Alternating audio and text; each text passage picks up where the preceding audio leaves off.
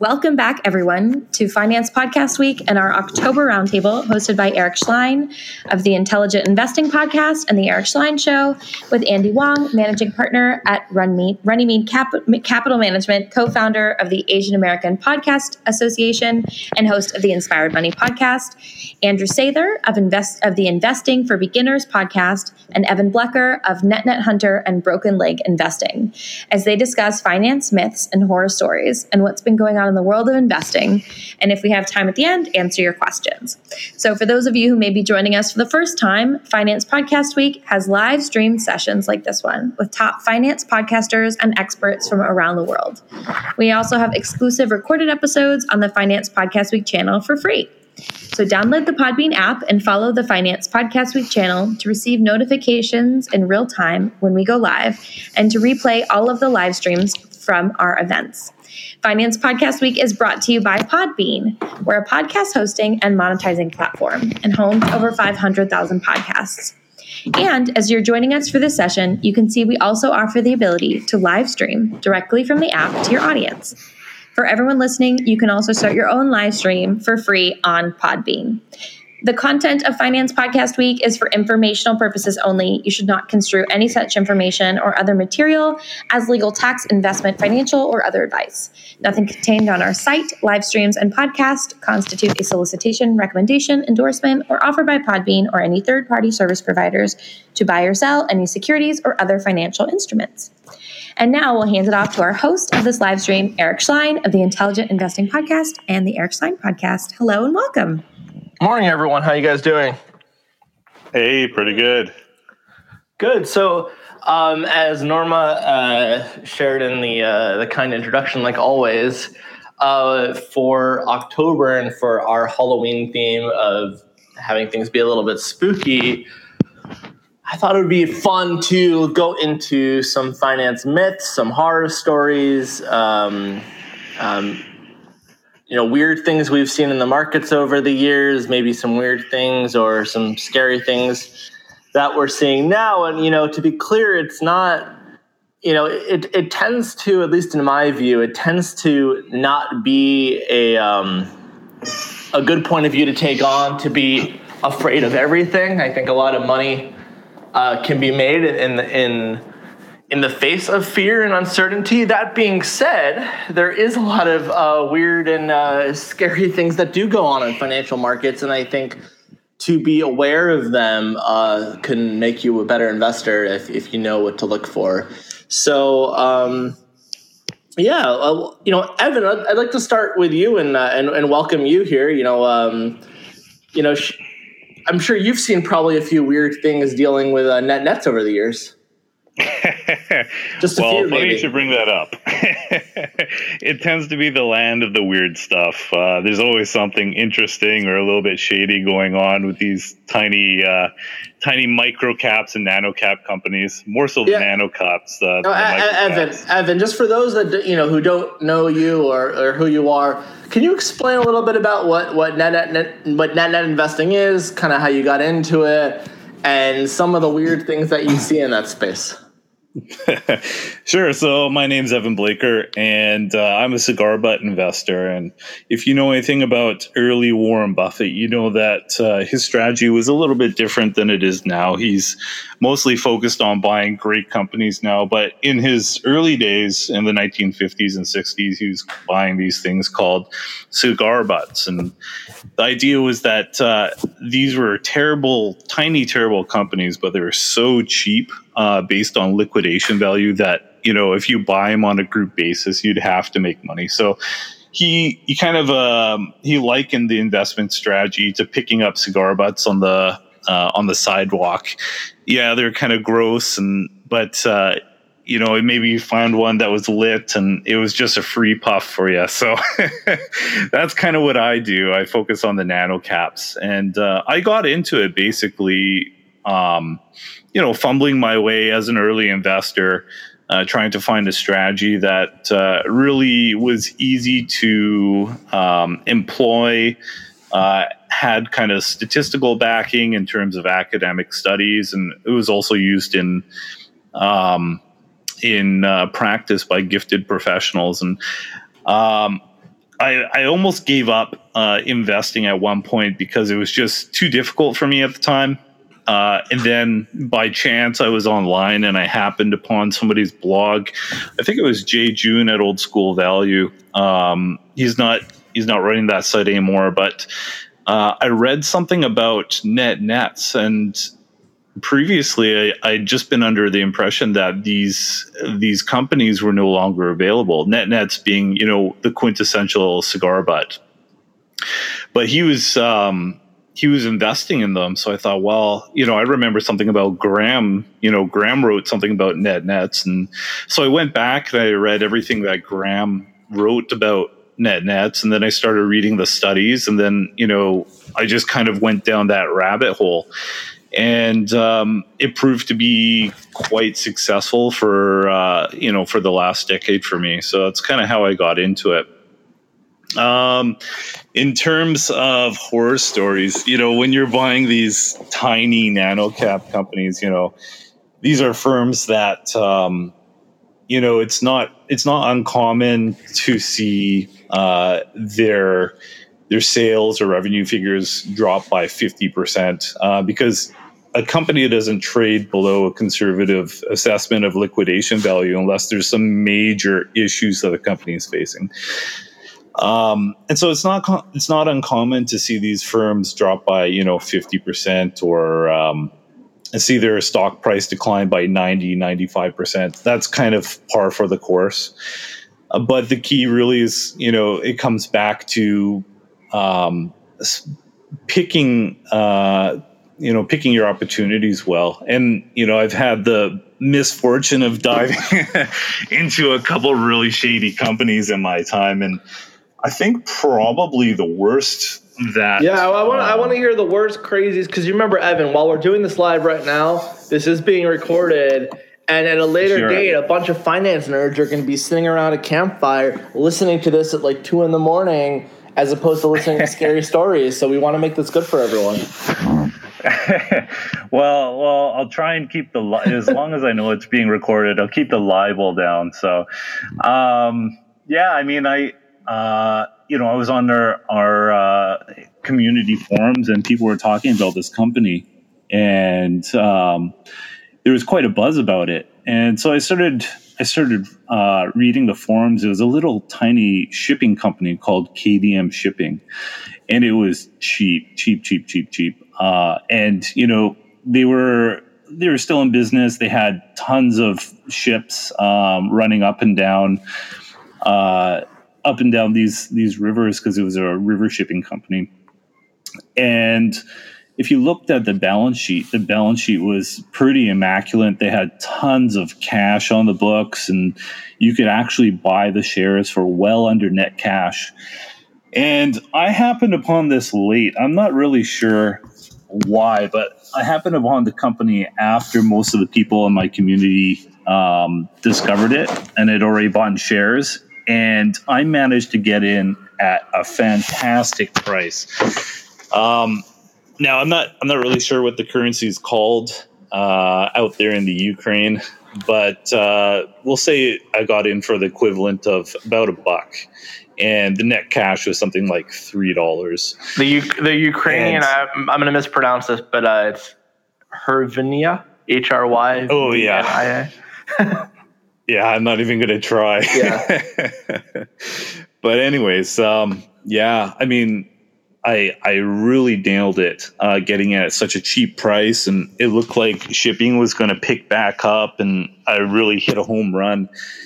And then a couple months later, the stock was up 50% or so, and I thought it was doing good. And then we got notification from the Ukrainian regulators that allegedly management wasn't returning their calls, and the offices had been vacated, and there was no sign of the company's cash. so they froze the stock, and this outstanding bargain that I had picked up in the Ukraine. I don't know. I guess they're living at large somewhere in maybe northern Africa or on Crete or something like that. But that stock is now frozen in my account, and it's a gentle reminder never to buy anything in the Ukraine, especially cigar butts. And do you know what happened to them? Like, what happened to the cash? Or I have no idea. They still have a website up. Yeah, they still have a website, and every so often we talk about, maybe we can bring a lawyer in and see what's happening. But I don't know. It was quite a while ago now, so I only had a small investment, relative to the portfolio these days. So it wouldn't really be worth pursuing. Mm-hmm. But yeah. Just one of those things. It just kind of fell apart. Just disappeared. Like vapor in the mist. Oh, it's so interesting. Evan, were you ever involved? I don't know if this was before you were into this, but did you ever look at Lazard Kaplan when that was trading? No, I didn't. Yeah. Are any of you guys familiar with the Lazard Kaplan story? No, I'm not. It was it's still around. It's a very famous diamond company. And it was one of these back in when I started investing in nets in maybe 2006 or something like that. And it was, famous diamond company, and it would always trade at a large discount to the inventory of the diamonds. So the liquidation value was always a lot higher. And it wasn't really well run. The margins were pretty low. It was run by this family. It was family controlled, so there wasn't any much change. But it was one of these perennial nets. Just always seemed to come up on the net screen. And then one day there was this announcement that a lot of their diamonds just went missing. And they had this insurance. There was this big fight with the insurance company to recoup their diamonds, and the stock was halted. And to this day, there's been no update with that. And this was 2006. Interesting. So if you own shares back then, you have them frozen in your account for this long of a time. I'm curious, how does Wall Street kind of predict that, in the sense that they had it priced so low?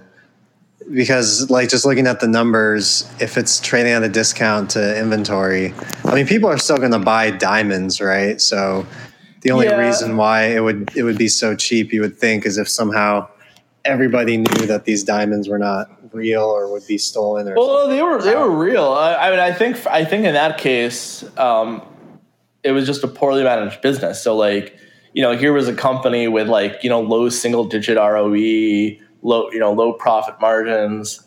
So sure, it's fine if, I think it should not have been valued more than the diamonds, because it's not like they were going to liquidate tomorrow. And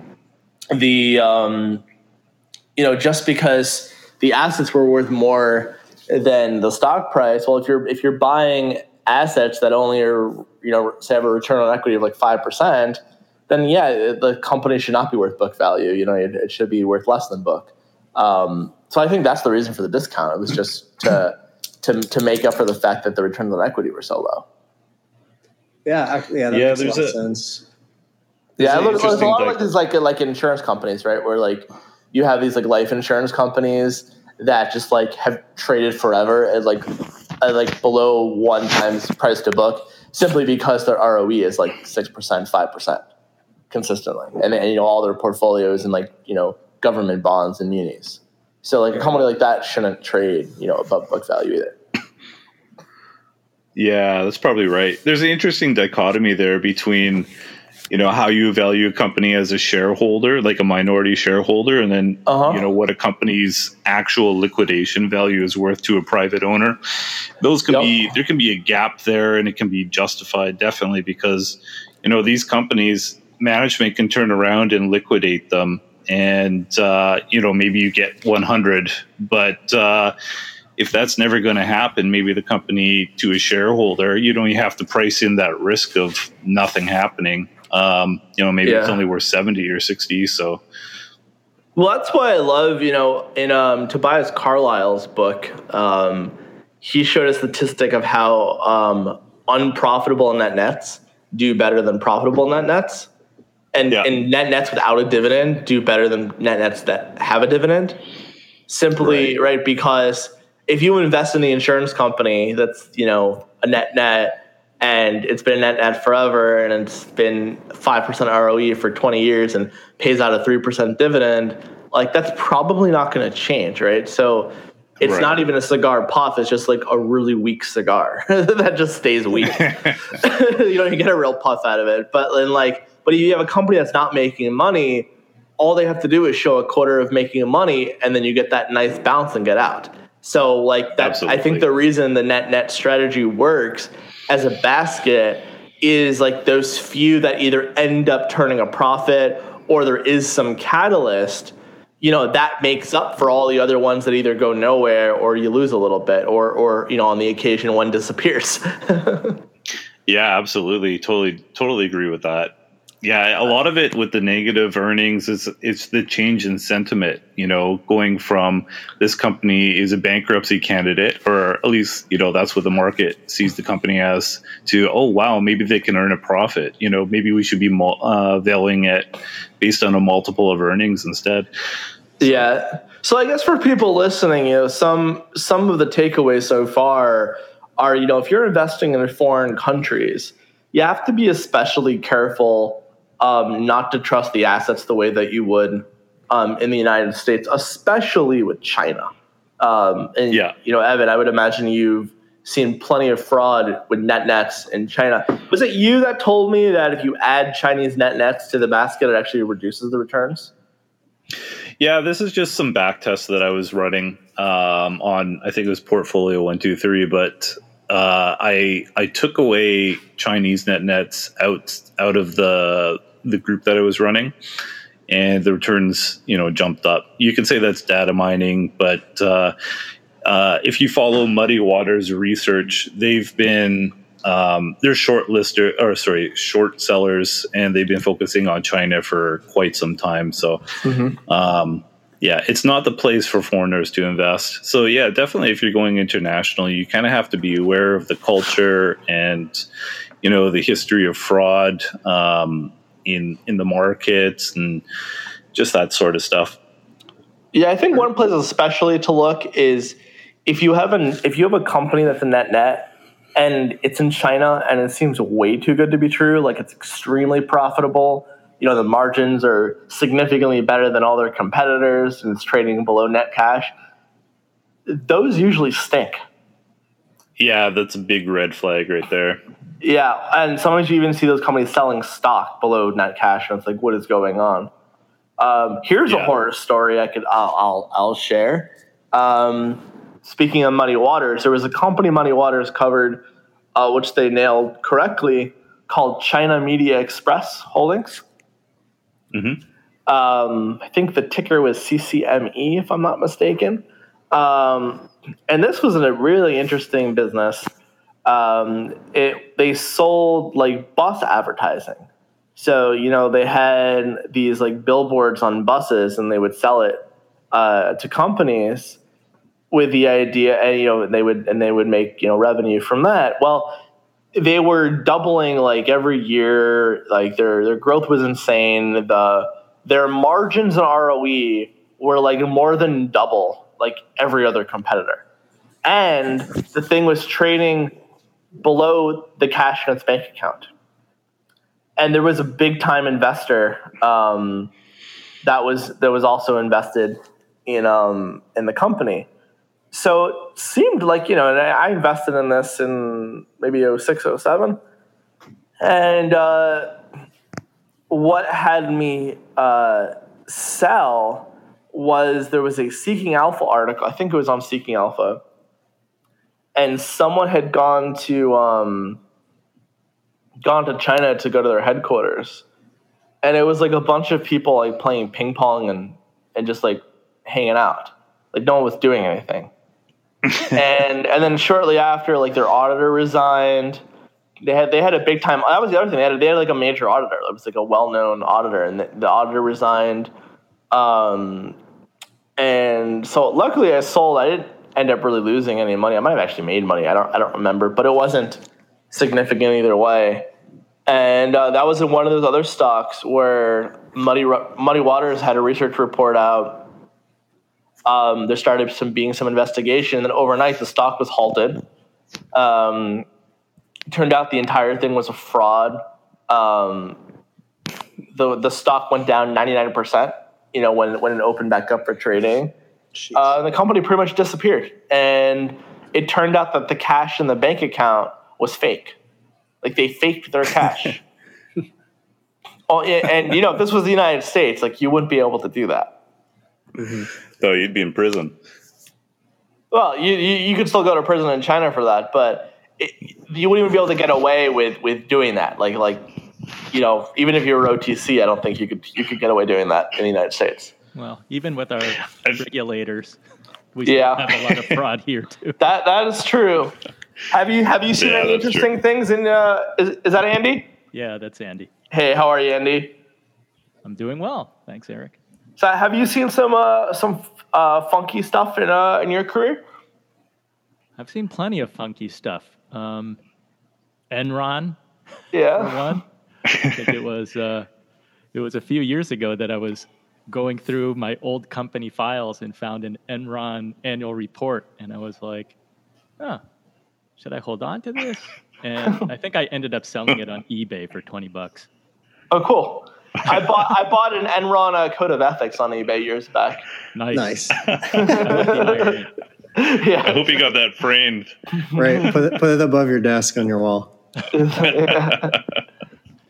Andy, for those that, I know you haven't been on the live podcast with us before.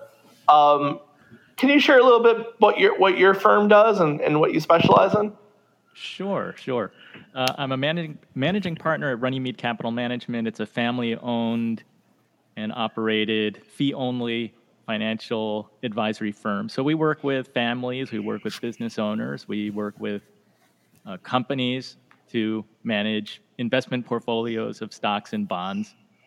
Typically, we also help business owners with their 401k plans. So we will advise on all the different service providers, setting up a retirement plan for a business, and assisting in selecting and monitoring the investment lineup. So that's what we do. I'm also host of the Inspired Money podcast.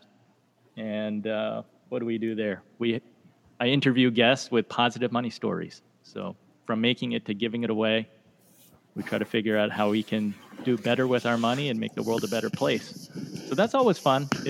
Much different subject matter than what we're talking about. I was going to say, I love how you go from positive money stories to horror shows. Right, exactly. Well, it's Halloween after all. That is true. So what are some other interesting, funky things that you've seen in your career other than Enron? Well, ghoulish stories, I think that, in the work that I do, mm-hmm. I'm not involved in net, but we do a lot of valuation and we do our research. So that's one of the takeaways from today's conversation so far. Yes. It pays to do your homework, even if you have to jump on a plane and go look at a little company in China to see if people are playing ping pong or if there's a real business there. I think even in recognizable company names, mm-hmm. Even if you own a GE or you own an IBM, you still need to do your research. So I've seen crazy things where, a trust account that has very concentrated positions, like not that many holdings, maybe 4 mm-hmm. or 5. And because that trust account owned those stocks for a really long time, they had very low cost basis. And because of that, nobody wants to pay taxes. And normally, if you have a company like GE, or even if you have, an oil company, so if you owned Shell or you owned Exxon, having very few holdings, like that's risky because we've seen like AIG nearly go bankrupt. We saw GE, the stock, come down significantly. And when you feel kind of handcuffed by taking capital gains, the account can get cut in half depending on what's going on. Certainly over the last 2 years, like when oil prices were coming down dramatically because of the pandemic. Mm-hmm. Yeah. 5 stocks is an oil stock. There's really nowhere to hide. So that can be kind of scary. One more thing, I guess one real world lesson also. I don't know if people tuning in are near retirement or not. Probably not. But when you retire, when you turn 72, you have to take your required minimum distribution out of your 401k, your IRA, all your tax deferred investments, because Uncle Sam says now it's time for you to start taking your money out, and they want to tax you on that. So when you turn 72, you have to take a minimum required distribution annually, before the end of each year. And if you don't do that, then the penalty is steep. They will take 50% of the amount that you should have taken out. So in my view, that's really scary. Yeah. This is money that you've been saving and working for, your entire career. And then when you're retired, you don't want to have to give half of whatever you were supposed to take out that year to the government. I do have one client that happened to, she didn't have to pay the penalty, but she failed to take out her required minimum distribution. And she thought her accountant did it. The accountant thought I did it. The piece of advice is that the IRS is actually pretty understanding. If there's a one-off year where you fail to do it, you can just write a letter explaining that you inadvertently failed to take it out. You have since taken it out, and you send a letter. And most often, if it's a one-time thing, they say, okay, that's fine. But beware, since the penalty is steep. Interesting. Do you think that's like, do you see that a lot where people might try to DIY retirement in the sense of like, if they're getting really close to retirement age and they're kind of trying to DIY and they're not aware of like required minimum distribution or some other tax considerations, and that's where they should go for a financial advisor? Yeah, I think that the answer is yes, but of course I'm biased. But I think that whenever you're having like kind of a major life change, and retirement being one of them, sometimes it's planning for a wedding, sometimes it's changing jobs. It's a good time whenever you're having those big changes in your life, which don't happen that frequently, to seek advice and just get a second opinion.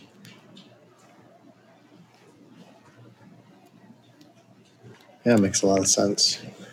I mean, I know just on the personal finance side, trying to look at various, because obviously, taxes change every year, and the amount that you can maybe take in or put in can change every year. And just even going on Google and trying to DIY it from that sense, you can get conflicting information even from the top personal finance websites on Google, depending on when you're looking and what you're looking for. Absolutely. Yeah, our friends who are attorneys or accountants or actuaries, I think, have guaranteed job security. as long as we don't have like a flat tax in the United States. Right. The tax code is always evolving and changing, and you need all of these tax experts. And it's not even just the tax code, but even like, what does it mean to be an accredited investor or a qualified investor? That changes all the time. Like, it's yeah. Right. Does it include your house? Does it not include your house? Right. And what's the dollar amount? Yeah. Yeah, so I think, as you said, and I would even add anyone in compliance has job security too. That's for sure. Yeah. Compliance. We all love those people. No offense to anybody out there, right? Well, I think regulations are always well intended. It's always a headache for those who are actually following the law. I know. For the criminals, the criminals just do what they do, and the regulations try to catch up most of the time. Yeah, I love my 40-page anti-money laundering document that I had to get made, and it's clearly this is going to prevent money laundering to get that to people, and they're not going to read it. But okay. Andrew, let's go to you. How have you been? I've been good. It's getting really chilly now, so I'm over here in my sweater vest inside my house. It dropped 30 degrees in 2 days. Yeah, us over here in Philly too. It was 48 degrees this morning. Nice. Yeah. So you had any interesting horror stories from the finance world that you could share today? Yeah, I had one that was particularly painful, and I'll probably remember it for a long time. But so there was this company called Noel Brands, and they're not a small company by any stretch compared to the NetNets, but they're also not like an IBM or a Google. And it was a company that I didn't realize how dangerous of an acquisition they made. So just to give you some context, this was back in 2016, 2017. Just to try to put some numbers on it, they were bringing in, let's say, 500 million or 800 million, that kind of amount in profits. And then they went out and spent 8 billion on an acquisition, and the following year had to write off pretty much the whole thing. So it was basically as if, you're taking your 800 million, let's say, all right, let's take 10 years of our profits and let's buy some company. And then it turned out that, oops, that $8 billion was a complete mistake. And so they borrowed most of the money to do that. And it was a very painful lesson to me to very early in my investing career to be like, all right, if you see a lot of goodwill on the balance sheet, make sure you figure out why that's there. Companies that will acquire other companies, and if that's their growth strategy, they will accumulate a lot of goodwill over time.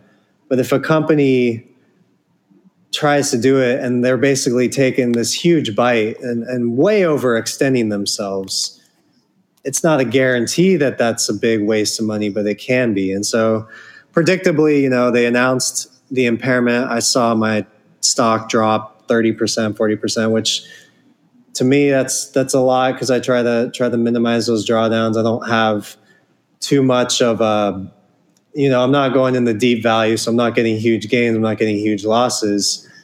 And even past the impairment, even though, their cash flows have been improving since that time, their stock has been flat.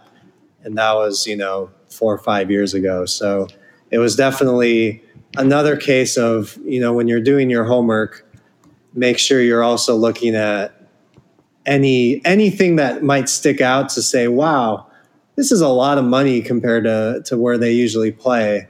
That would have been a good way to prevent that. And, I'm not going to make that same mistake twice. Yeah. I think most acquisitions fail, don't they?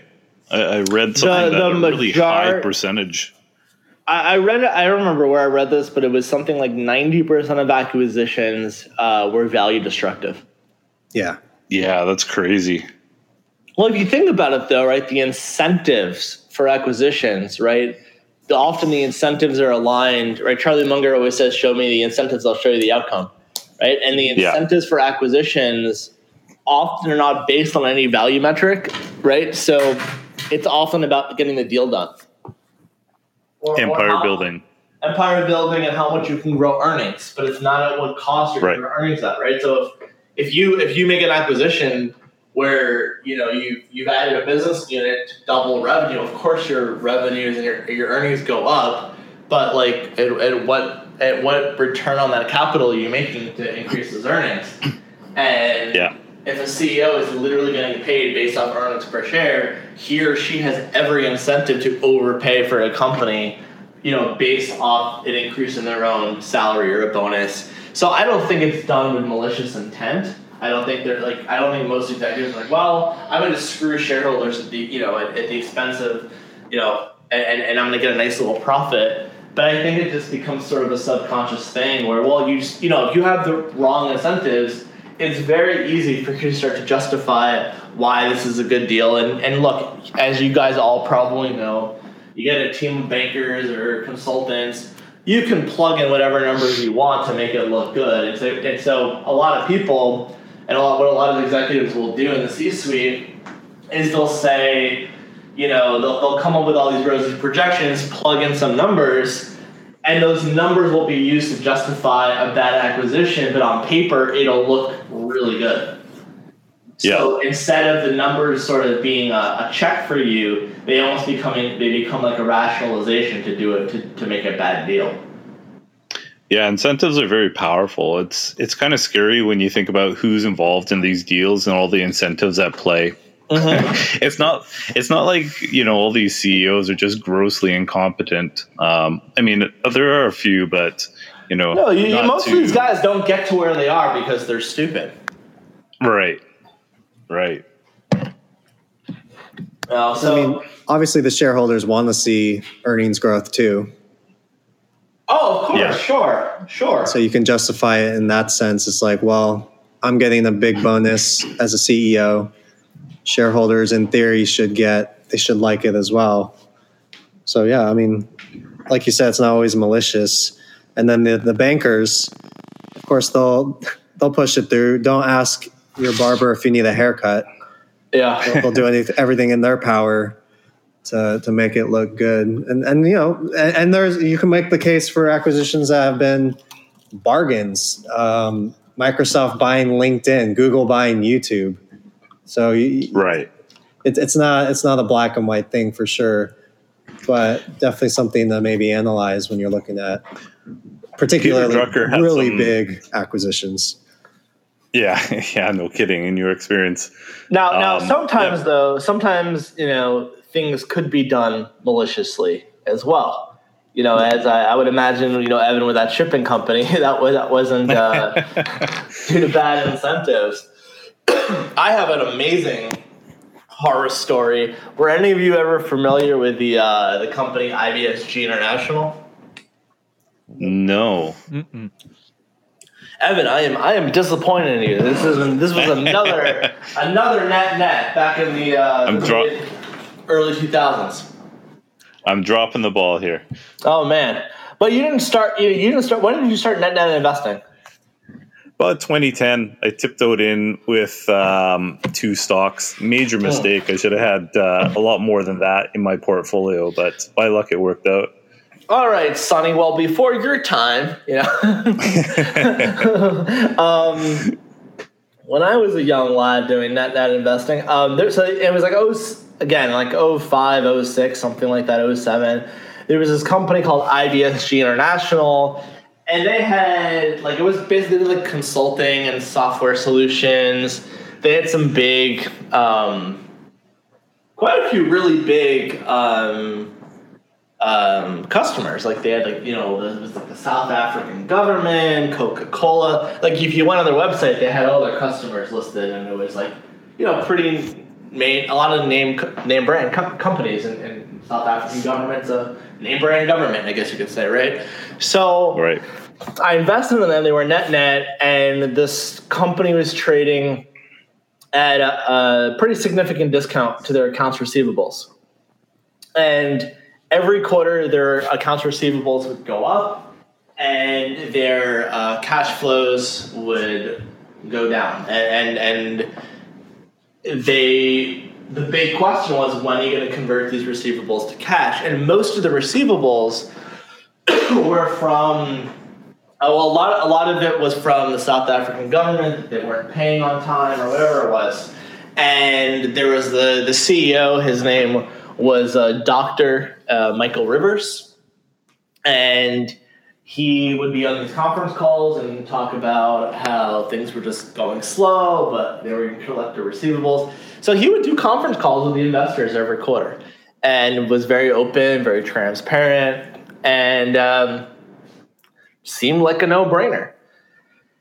And I just started getting suspicious about this, because after a while, it's like, what's going on?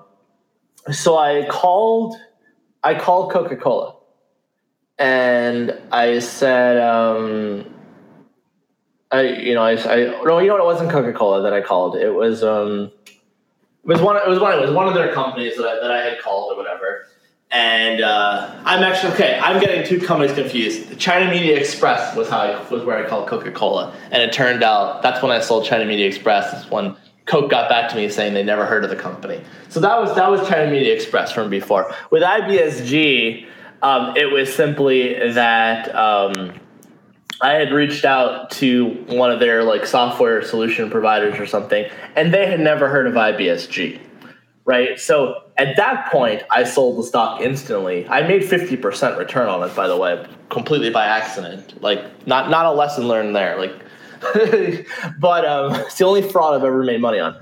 And the long story short, shortly after I sold, I wrote a blog post about it, which is not up anymore. But I wrote a blog post saying, I called one of their customers, or so-called customers. The customer had never heard of IBSG.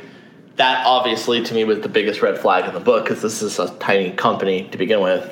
So and then shortly after, a few months after, I get an email from, I'm not going to say her name because she asked for confidentiality in 2008, so I will not say it. I will not say her position in the company, but she was pretty intimate with the executives. Let's just put it that way. She was pretty high up in the C-suite. And the email is from December 22nd, 2008. And it says, "Dear Eric, in 2007, you put out a blog post on IBSG International. At that time, I was working as the blank with the CEO, Dr. Michael Rivers. Did you ever post anything after the initial notes, a follow-up? I couldn't find it. If you did, I imagine that Rivers probably would have sued you, because he sued everyone who said anything negative about him. But I would be interested in reading it." Yeah. He's in jail now, so I don't have to worry about this. But then it goes, I left the company last month after working there for only 3 weeks. I left because they all of a sudden stopped paying all of their employees. After 3 weeks, I left, and knowing that they hadn't paid the employees in South Africa or India in 3 months makes my stomach sick. You have no idea about the corruption, so I'm writing to you to see if I've found any more information. And I share with her that, I never posted any follow-up, and asked her if she ever reached out to the SEC or law enforcement. And she goes, "I actually did, thanks. I was just curious to see the outside world view on this company. Since then, they have not had any quarterly conference calls. Anyhow, they direct the quote operator to not take calls from specific people of numbers anyway, and then portray the call to be quote an open call. Thank you anyway." And then she goes, "I can help in any way. I'm currently busy opening a restaurant, so I'm working nonstop.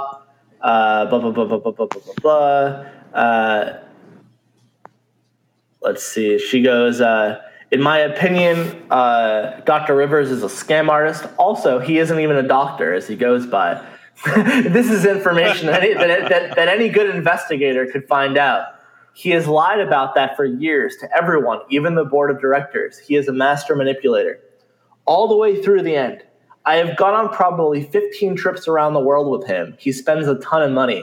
What I mean is $10,000 per ticket just to London, and another $10,000 to South Africa, only flying first class and only staying in 5-star hotels.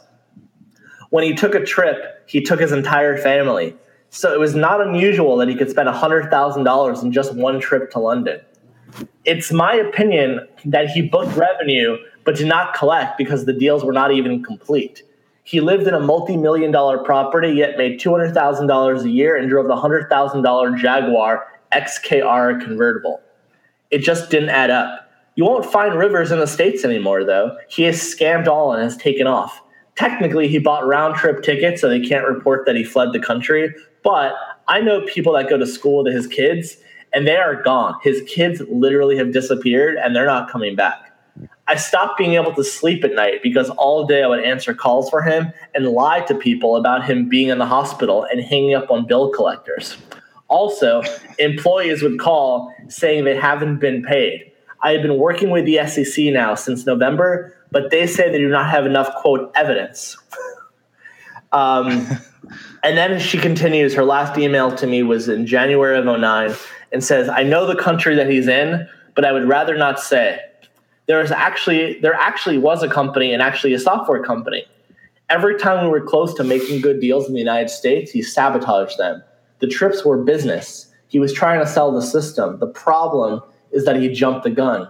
He would issue press releases saying we were going to get all this money, but in actuality, it takes months to actually implement the system. I think he inflated the numbers so much that when he ran out of money, it was hard to backtrack, so he started doing shady things. His wife played a huge part in it too. She was the one to open the mail. She had full access to all the bank accounts, etc. She was also in charge of all the stock issuances. There is someone running the company interim. The board announced Jim Queen, former COO for IBS Development, the company that developed the actual software. He is the most honest person I've ever met. He would love to salvage the rights of the software to the company, but there's just not enough money for him to do so with all the mounting debts. The software is, in fact, a good software. It's awesome, in fact. I don't know where he can go from here, but I think the company is about to fall.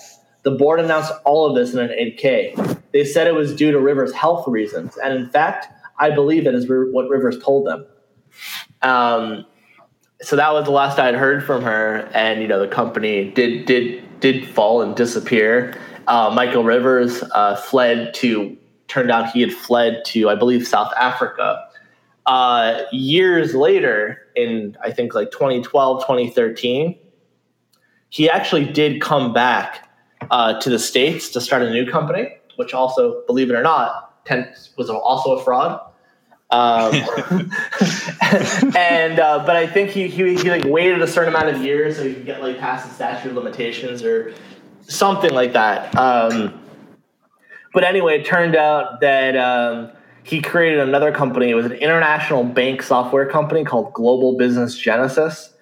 And they forged false documents to potential investors, made false bank statements, and then his wife would pretend to be an administrative assistant at the firm.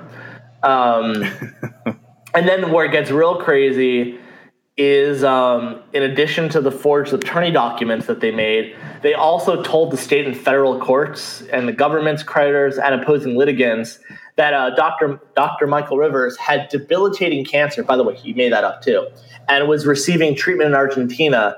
Then he actually forged medical documents so he couldn't appear in court because he was dealing with his cancer treatments in Argentina.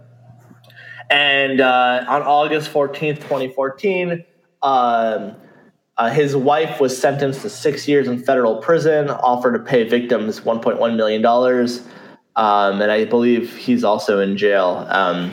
But anyway, that was how it all ended. They got caught the second time. That's hilarious. Why would they?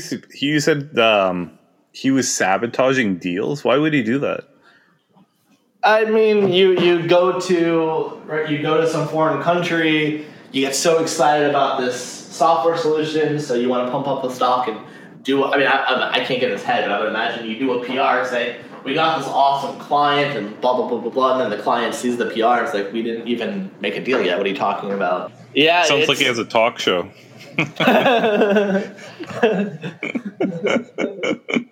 Hi, I'm Dr. Michael Rivers. Do you not want to appear in court? Well, just fake that you have cancer and fake your medical documents. She's dating her pool boy, and but it's wild out there, you know.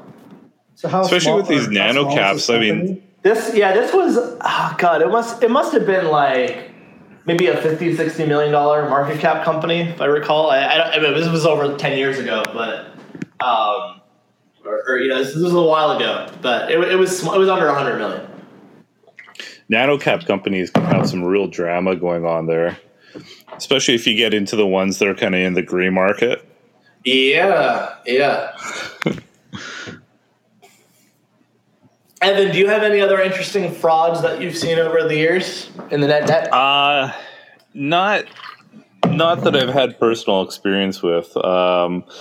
There's the Chinese reverse merger scams that hit the U.S. This last decade, Sino-forests, stuff like that. But not something with any personal experience. I have invested in other major losers, unfortunately. Actually, I haven't invested in that many major losers, but STR, I think it was STR Holdings was one of them.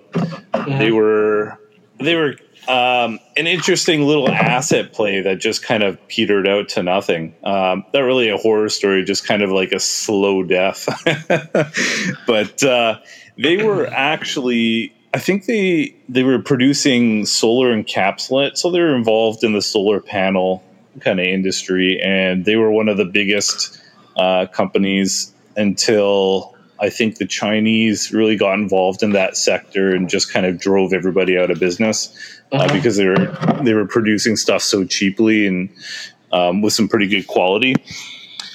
Anyways, a couple other plants caught on fire. So when I picked them up, they were collecting the insurance money. They were selling off different pieces of property, trying to monetize, a couple assets. I bought them for a price of around 20% of net tangible assets, and I figured that it was a good approximate liquidation value at the time. They had enough cash to last, and their plan was to take the insurance money and open up a factory in the kind of plastic wrap space for food. So they had some high-tech equipment and some high-tech wrap, and this cutting-edge industry of plastic food wrap. That's what they wanted to get into. Anyways, they set up the factory. Everything was going great, but they were slowly running out of cash. And near the end, they still had a year to go. And they were trying to get customers, but, they ran into a catch-22 where in order to get customers, they had to have this special certification. But in order to have this special certification, they had to have customers or, a good number of hours or a good number of orders with their plastic wrap so they could, prove its high-tech competency. Yeah. Anyways, the end of the day, I get an email, a press release. Oh, by the way, our subsidiary is insolvent. We're closing the business. So, that was kind of that. Wow. I got out. It was one of the only losers that I've had in my net career, thankfully. But I think I had about a 75% loss on that one. And this is buying into a company at like 25% of net tangible assets. So, one thing that I always try and look at now is I try and make sure that the companies that I'm buying aren't burning through their capital that quickly. And I'd prefer to have something with an ongoing business. Yeah. What are some, Evan, because you look at really a lot of cheap stocks and a lot of them could be ripe for fraud. What are the things that you look to avoid when buying nets? I know you talk about that in your book, which, by the way, guys, if you haven't bought his book, he has a great book that you can get on Amazon. Oh, appreciate that. Yeah. Benjamin Graham's net stock strategy, in case you're wondering. Yeah. It's always tough to spot the frauds unless you're going out and you're doing investigative journalism. But, but there are things that you avoid. There are things you avoid. Yeah, absolutely. I try to avoid buying companies that are burning through capital, like I just said. And then mostly it comes down to, avoiding specific countries. I think we've named a couple in this podcast so far. I try to avoid companies that are selling shares because, if your company is really depressed in price and it's selling in the market well below what you could liquidate the company for, and you're selling shares, that kind of indicates that either you don't care about shareholder value or your company is really, really hurting. And there's questions about survivability. So I try to avoid, stuff like that. And then mostly I look for positive indicators. I look, is the CEO buying? Is the company buying? Are there activists involved that I can kind of, coattail ride? And that's pretty much it. Yeah, right on. I got one I could add. Yeah, please. There's this great book, and Evan actually heard of this book from Jay June and his great blog that he used to write on too. It's called Financial Shenanigans.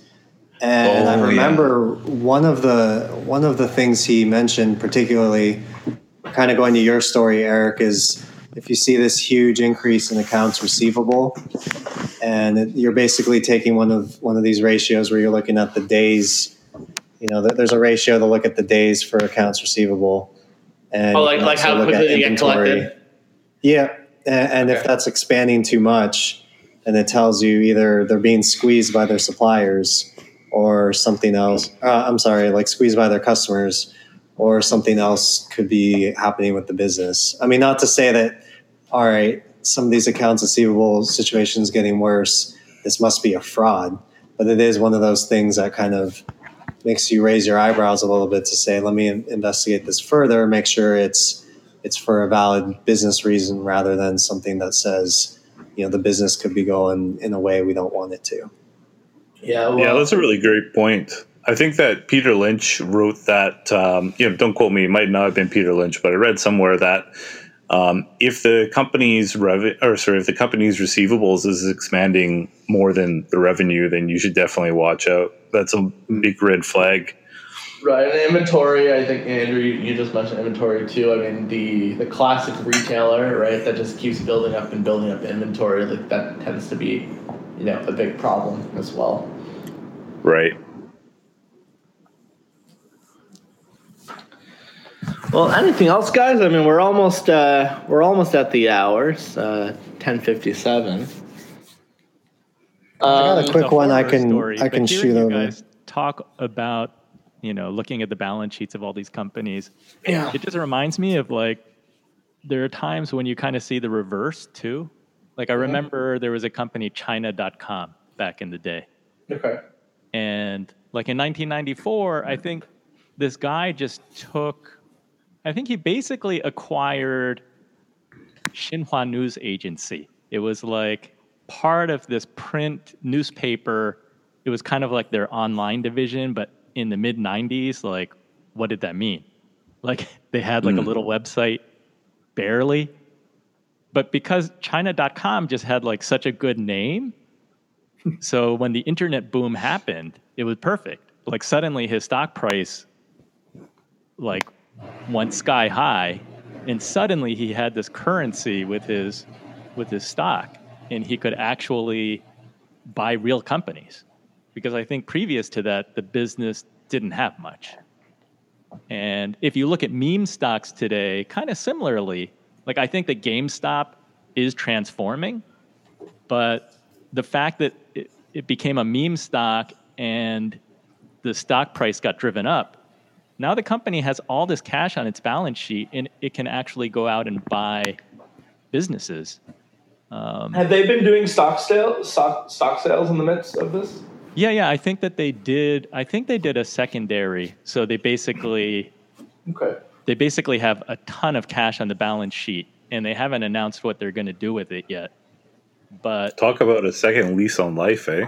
Yeah, right. I think that you really can have a tired retailer that's sort of like going down the tubes, and because it became a meme stock, and I'll give credit to Ryan Cohen, who's like chairman now, former CEO of Chewy, the online pet food, but he has a vision to transform the company into like e-gaming or some different concept. And if he has the cash to do it, and he can use the company stock as currency, I think there's potential there. Just watching the company, they have been hiring a lot of people formerly from Chewy and also from Amazon Web Services.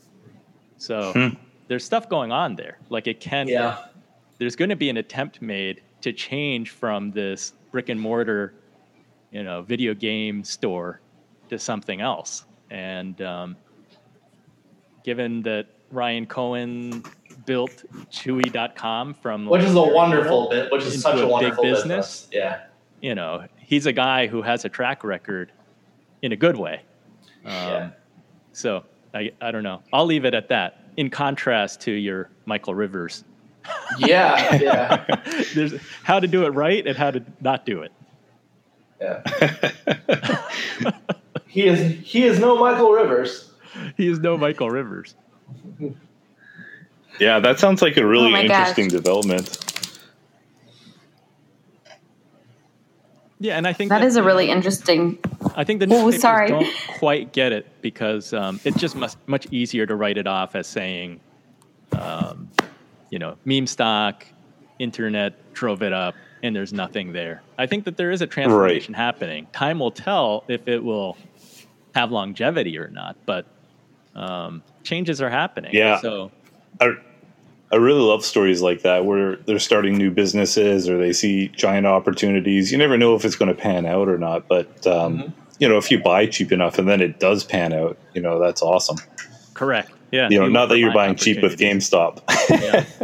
Yes, but if the clients of the new business have never heard of the business, it's probably a red flag. That's true. Well, I think that's a pretty good place to end it. So I'm going to read our brief intro. I think we've heard both sides of the coin, and it's been such a lovely live stream. Thank you, everyone, for joining us for this live stream, the October Finance Podcast Week Roundtable, hosted by Eric Schlein of the Intelligent Investing Podcast and the Eric Schlein Podcast, with Andy Wong, managing partner at Runnymede Capital Management, co-founder of the Asian American Podcast Association and host of the Inspired Money Podcast, Andrew Sather of the Investing for Beginners Podcast, and Evan Blecker of NetNet Hunter and Broken Leg Investing. For those of you who may be joining us for the first time, Finance Podcast Week has live stream sessions like this one with top finance podcasters and experts from around the world. We also have exclusive recorded episodes on the Finance Podcast Week channel for free, so make sure to check those out. If you joined late or want to have another listen to these amazing podcasters and experts, you can replay this roundtable on the Finance Podcast Week channel. Finance Podcast Week is brought to you by Podbean. We're a podcast hosting and monetizing platform and home to over 500,000 podcasts. And as you're joining us for this session, you can see we also offer the ability to live stream directly from the app to your audience. For everyone listening, you can start your own live stream for free on Podbean. The content of Finance Podcast Week is for informational purposes only. You should not construe any such information or other material as legal, tax, investment, financial, or other advice. Nothing contained on our site, live streams, and podcast constitute a solicitation, recommendation, endorsement, or offer by Podbean or any third-party service providers to buy or sell any securities or other financial instruments. Thank you so much to everyone for joining us. Big thanks to our podcasters and Eric, and happy October to everybody out there. Happy Halloween. Great. Happy Halloween, guys. Yeah. Thanks, Yeah, guys. same to you. It's been fun.